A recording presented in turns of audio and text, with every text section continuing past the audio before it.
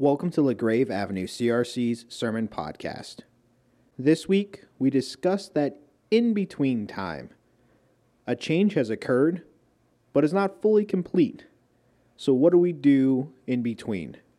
You're listening to In the Meantime by guest minister, Reverend Stan Mast. Good morning to you all. It is good to see you again. Sort of. It is good to be with you. This is one of those odd Sundays in the church year. It's kind of a in-between day between the high holiness of Christmas and the high unholiness of New Year. A day when it's a little down. It always felt that way to me when I was a pastor here. So I thought I'd preach on the in-between of life by using Psalm 126 and Galatians chapter 4. Psalm 126 goes like this. When the Lord brought back the captives to Zion, we were like men who dreamed. Our mouths were filled with laughter, our tongues with songs of joy. Then it was said among the nations, the Lord has done great things for them. The Lord has done great things for us, and we are filled with joy. Restore our fortunes, O Lord, like streams in the Negev. Those who sow in tears will reap with songs of joy. He who goes out weeping, carrying seed to sow, will return with songs of joy, carrying sheaves with him. And then over to Galatians 4, which Mike already read, but it'll pay to hear it again. Beginning with verse 3 of Galatians 4. So also when we were children, we were in slavery under the basic principles of the world. But when the time had fully come, God sent forth his Son, born of a woman, born under law, to redeem those under law, that we might receive full rights of the sons and daughters of God. Because you are God's children, God sent the Spirit of his Son into our hearts, the Spirit who calls out, Abba, Father. So you are no longer a slave, but a child of God. And since you are a child of God, God has also made you an heir. This is the word of the Lord. Thanks be to God. Now, people of God, does anybody really know what time it is? Does anybody really care? Does anybody know where those questions came from? Of course, the rock group Chicago, from back in my youth. But those are also my questions for you this morning. Does anybody really know what time it is? Does anybody really care? When I asked that question the first time, I saw a couple of you sneak a look at your watches. But I'm talking about something much deeper and more meaningful than that. I suspect that all of you know those famous words of Charles Dickens, it was the best of times, it was the worst of times. And the words that follow, it was the spring of hope, it was the winter of despair. I wonder which of those it is for you today. If you're a teenager looking forward to the end of the school year, if it ever gets here, you might be looking forward to it as a time of freedom or a time of fear. My wife taught for years and years in high school, and she said some kids can't wait to get free, and other kids really are looking with some fear at the lack of structure and relationship that comes after school. If you're in the middle of life, many of you are all caught up in career and family, I wonder if this is a time of excitement because of all the opportunities, or a time of challenge, and you're exhausted by it all. Or if you've reached my time in life, the later years, I wonder if you're experiencing them as golden or as a time of loss. One thing after another seems to go away. The best of times or the worst of times? What is it? And how about the world in which we live?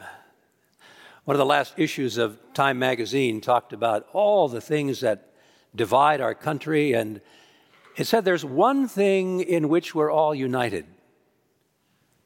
I'll read you a little bit of that. The things that divide: unprecedented political polarization, deep and accelerated inequality, vitriolic public discourse, private and public self-centeredness. But the one thing about which we all agree is that this is the worst of times. You agree? Well, whether you do or not, whether you see this as the best of times or worst of times, I'm here this morning with the good news that we are all living in the meantime. God's meantime. And understanding that will change the way you live in the times of your life. We're all living in God's meantime. What does that mean? Well, I take you to Psalm 126, a plaintive prayer for the meantime. You noticed, I'm sure, that there are two stanzas in it, verses 1 through 3 and verses 4 through 6. They're linked by the idea of restoration. Verse 1, in the version I read to you, says, "When you brought the captives back to Zion." But another translation, I think a better translation, is, "When you restored the fortunes of Zion." And then verse 4 says, "Restore our fortunes, O Lord." So you've got two things going on.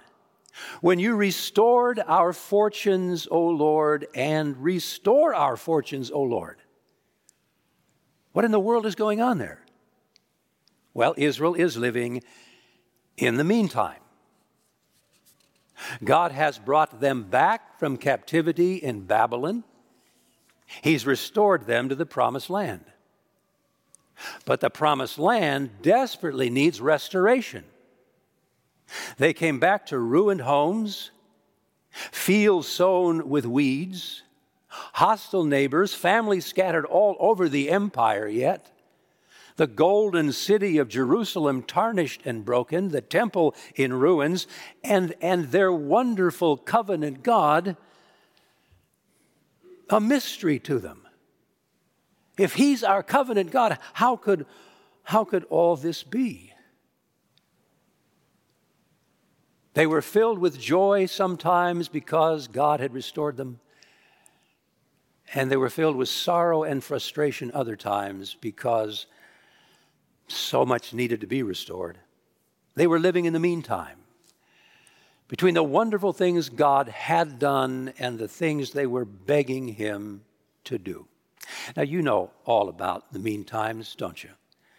After the first service, an old friend grabbed me in the office back there, and I said, "How are you?" And he said, "In the meantime." His wife died just a short time ago, and he's in the meantime.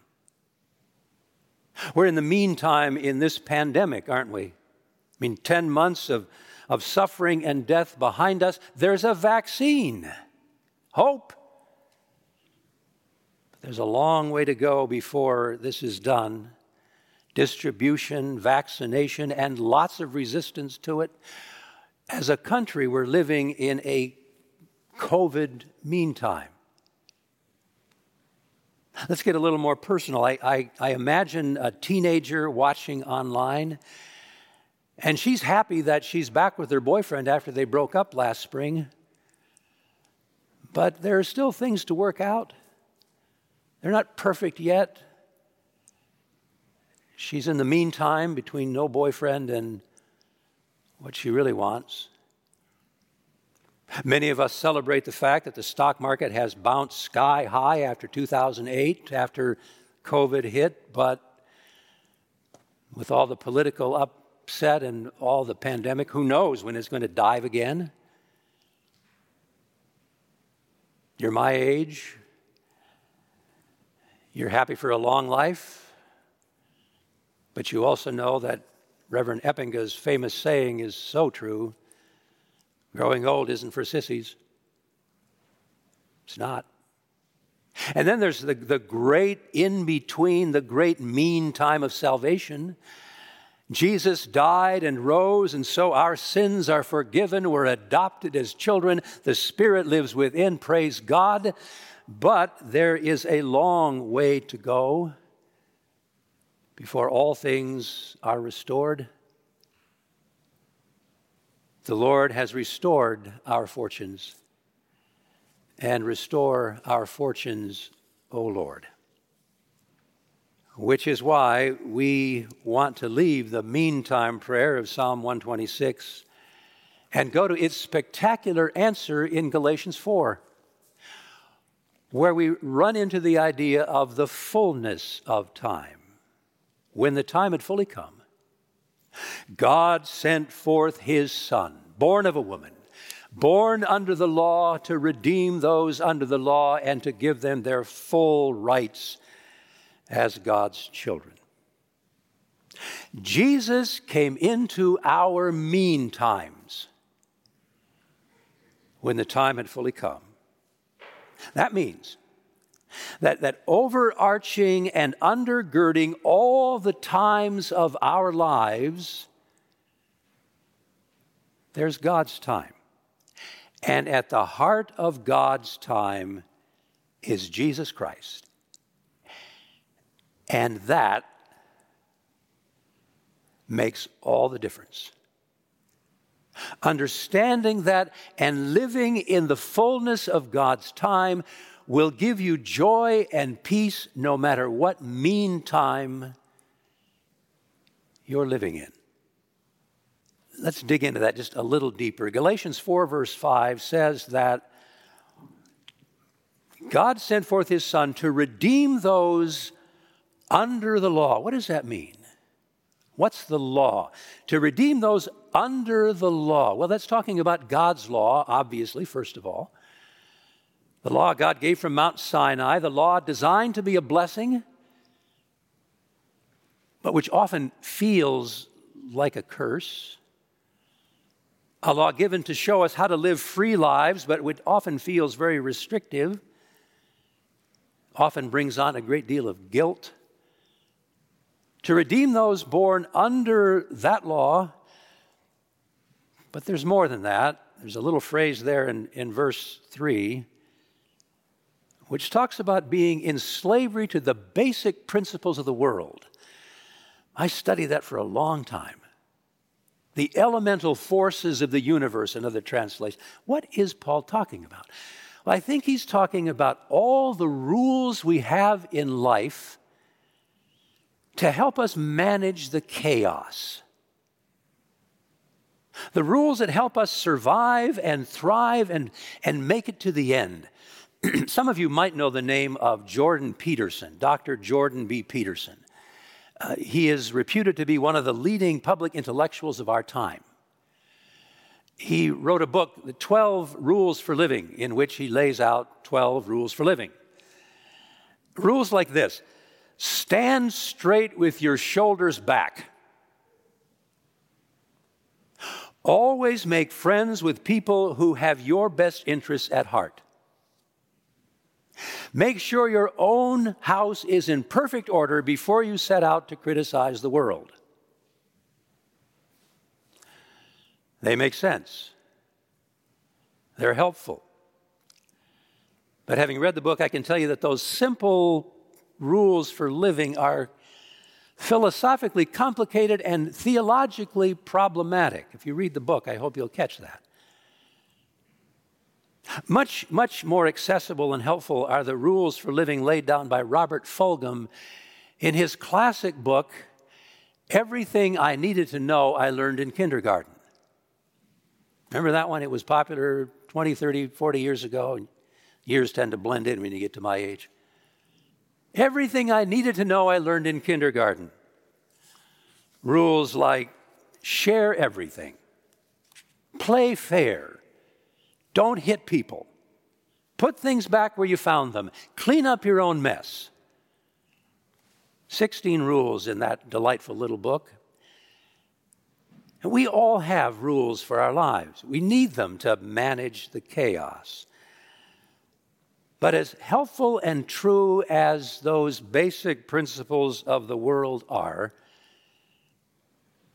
Paul is telling us here in Galatians 4 that God has something better for us.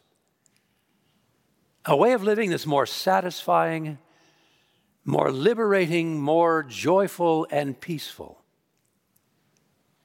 And that is to center our lives on what happened in the fullness of time. Or better yet, on Him who is at the center of time. In this text, God invites all of us to center our lives on Jesus, who came to set us free and fill up our lives. But that's not so easy when you think about it, to center your life on Jesus. I mean, with all the things around us that distract us, the rules, the duties, the privileges, the pleasures, everything happening in the world, in our families, it is hard to center your life on Jesus. You're always being pulled by your computer or your phone or your friends to something else. How do you center your life on Jesus? Well, I go back to that song by Chicago. Does anybody really know what time it is? How can you tell what time it is? Well, you look at your clock or the calendar. And that's what we do in the church. We look at the calendar.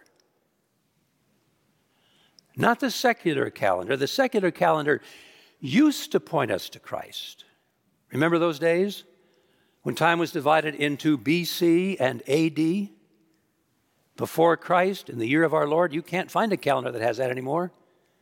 It's now BCE and CE, before the common era and the common era. The world has taken Christ out of the center of the calendar, which is why we can rejoice that we have a church calendar with Christ all over it.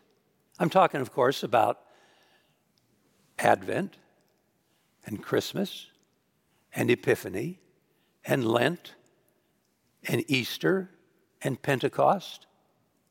Those times when we celebrate the great things God has done for us in Christ. And then comes ordinary time from Pentecost to Advent again. No big festivals to celebrate, but the focus on what it means to follow this Christ who's done all these things for us. Always the calendar of the church points us to what is most important in time. Not the seasons of the year, not the sports seasons, not the electoral cycle or the calendar of the United Nations, not the ups and downs of the stock market or the ecstasies and agonies of our little lives. What matters the most is what God has done and is doing and will do in Jesus Christ. When we remember that, we'll realize that we are living right now in the meantime of the fullness of time. God has done great things. Jesus has been born. He lived, He died, He rose, He ascended. But He's not done redeeming the world yet. God will do even greater things when Jesus comes back from that throne. He'll restore us and the world completely. All of God's wandering children will come back home. Justice and peace, now so much at war, will embrace. Those who've gone out with seeds, weeping at the state of things, will return with sheaves, rejoicing at what God has done. And God will create a brave new world, the new heavens and the new earth, The New Jerusalem in which there will never again be heard the sound of crying or sighing or dying ever again. And we, says Galatians 4, will be completely free and enjoying all the fullness of life as God's adopted and inherited children. If we remember that we are living in the meantime of the fullness of time, we won't get sucked into living as though this time, this moment, this meantime is all there is. In her delightful little book, Liturgy of the Ordinary, Tish Warren gave a little analogy that helped me to think about that. She says, what if we all forgot our destination? I just said that our destination is the new heavens and the new earth in which we will thrive as human beings. Let me make that a little more homey. What if on your way to the grave this morning, your destination, you forgot your destination? You took a wrong turn, you got confused, you got lost, and you ended up not on the grave, your destination, but on US 131 under the Wealthy Street Bridge. What if on the way to your destination, you forgot your destination, your commitment to get here to the grave, and you ended up under that bridge, and you decided that downtown Grand Rapids under the bridge is all there is. And so you park your car, you get out, you get into your trunk, you pull out the tent and sleeping bags that you always keep there. You set up camp. Somebody pulls a grill out of a pickup and starts a barbecue. A poker game breaks out. We're not going anywhere. Eventually we say, there's nowhere to go. And we simply make ourselves comfortable as we can. People begin to hoard food. Fights break out. Gangs form for protection. There's the southbound gang and the northbound gang, and they each elect leaders and they shout at each other over the median. People siphon gas. They battle over jumper cables to keep their batteries going. We each stake out our own little piece of territory on US 131 under the bridge, and we eke out our existence in that barren place, believing that gasoline fumes and concrete pillars are all there is to the world. This is all there's ever been, and this is the way it'll always be. Now, I know that's preposterous. When I read that illustration to my wife from that book, she said, that's the dumbest thing I ever heard. Who would do that? That's exactly what happens when we focus on the meantime, whether it's political or economic or health or personal. When we focus on the meantime and forget that we are living in the fullness of time on our way to our destination. Does anybody really know what time it is? Does anybody really care? Well, God did. And He cared so much that He sent His Son into the chaos of our times. So whether it's the best of times or the worst of times, it is always Christ's time. And I promise you, He will fully restore your life and His world when God's time has fully come. In the meantime, trust Him. Trust Him. Trust Him. Let us pray. Lord Jesus, we praise you for coming down into the chaos of our times. We love you for doing that. You've changed everything already, but not yet completely. We praise you for what is to come, and we pray that you'll help us to live in the meantime of our lives, centered on you, looking to you, trusting you, even as the world around us is in chaos. Lord Jesus, help us to count time God's way and be at peace. In your name we pray. Amen. Thank you for listening to the Grave Avenue CRC's Sermon Podcast.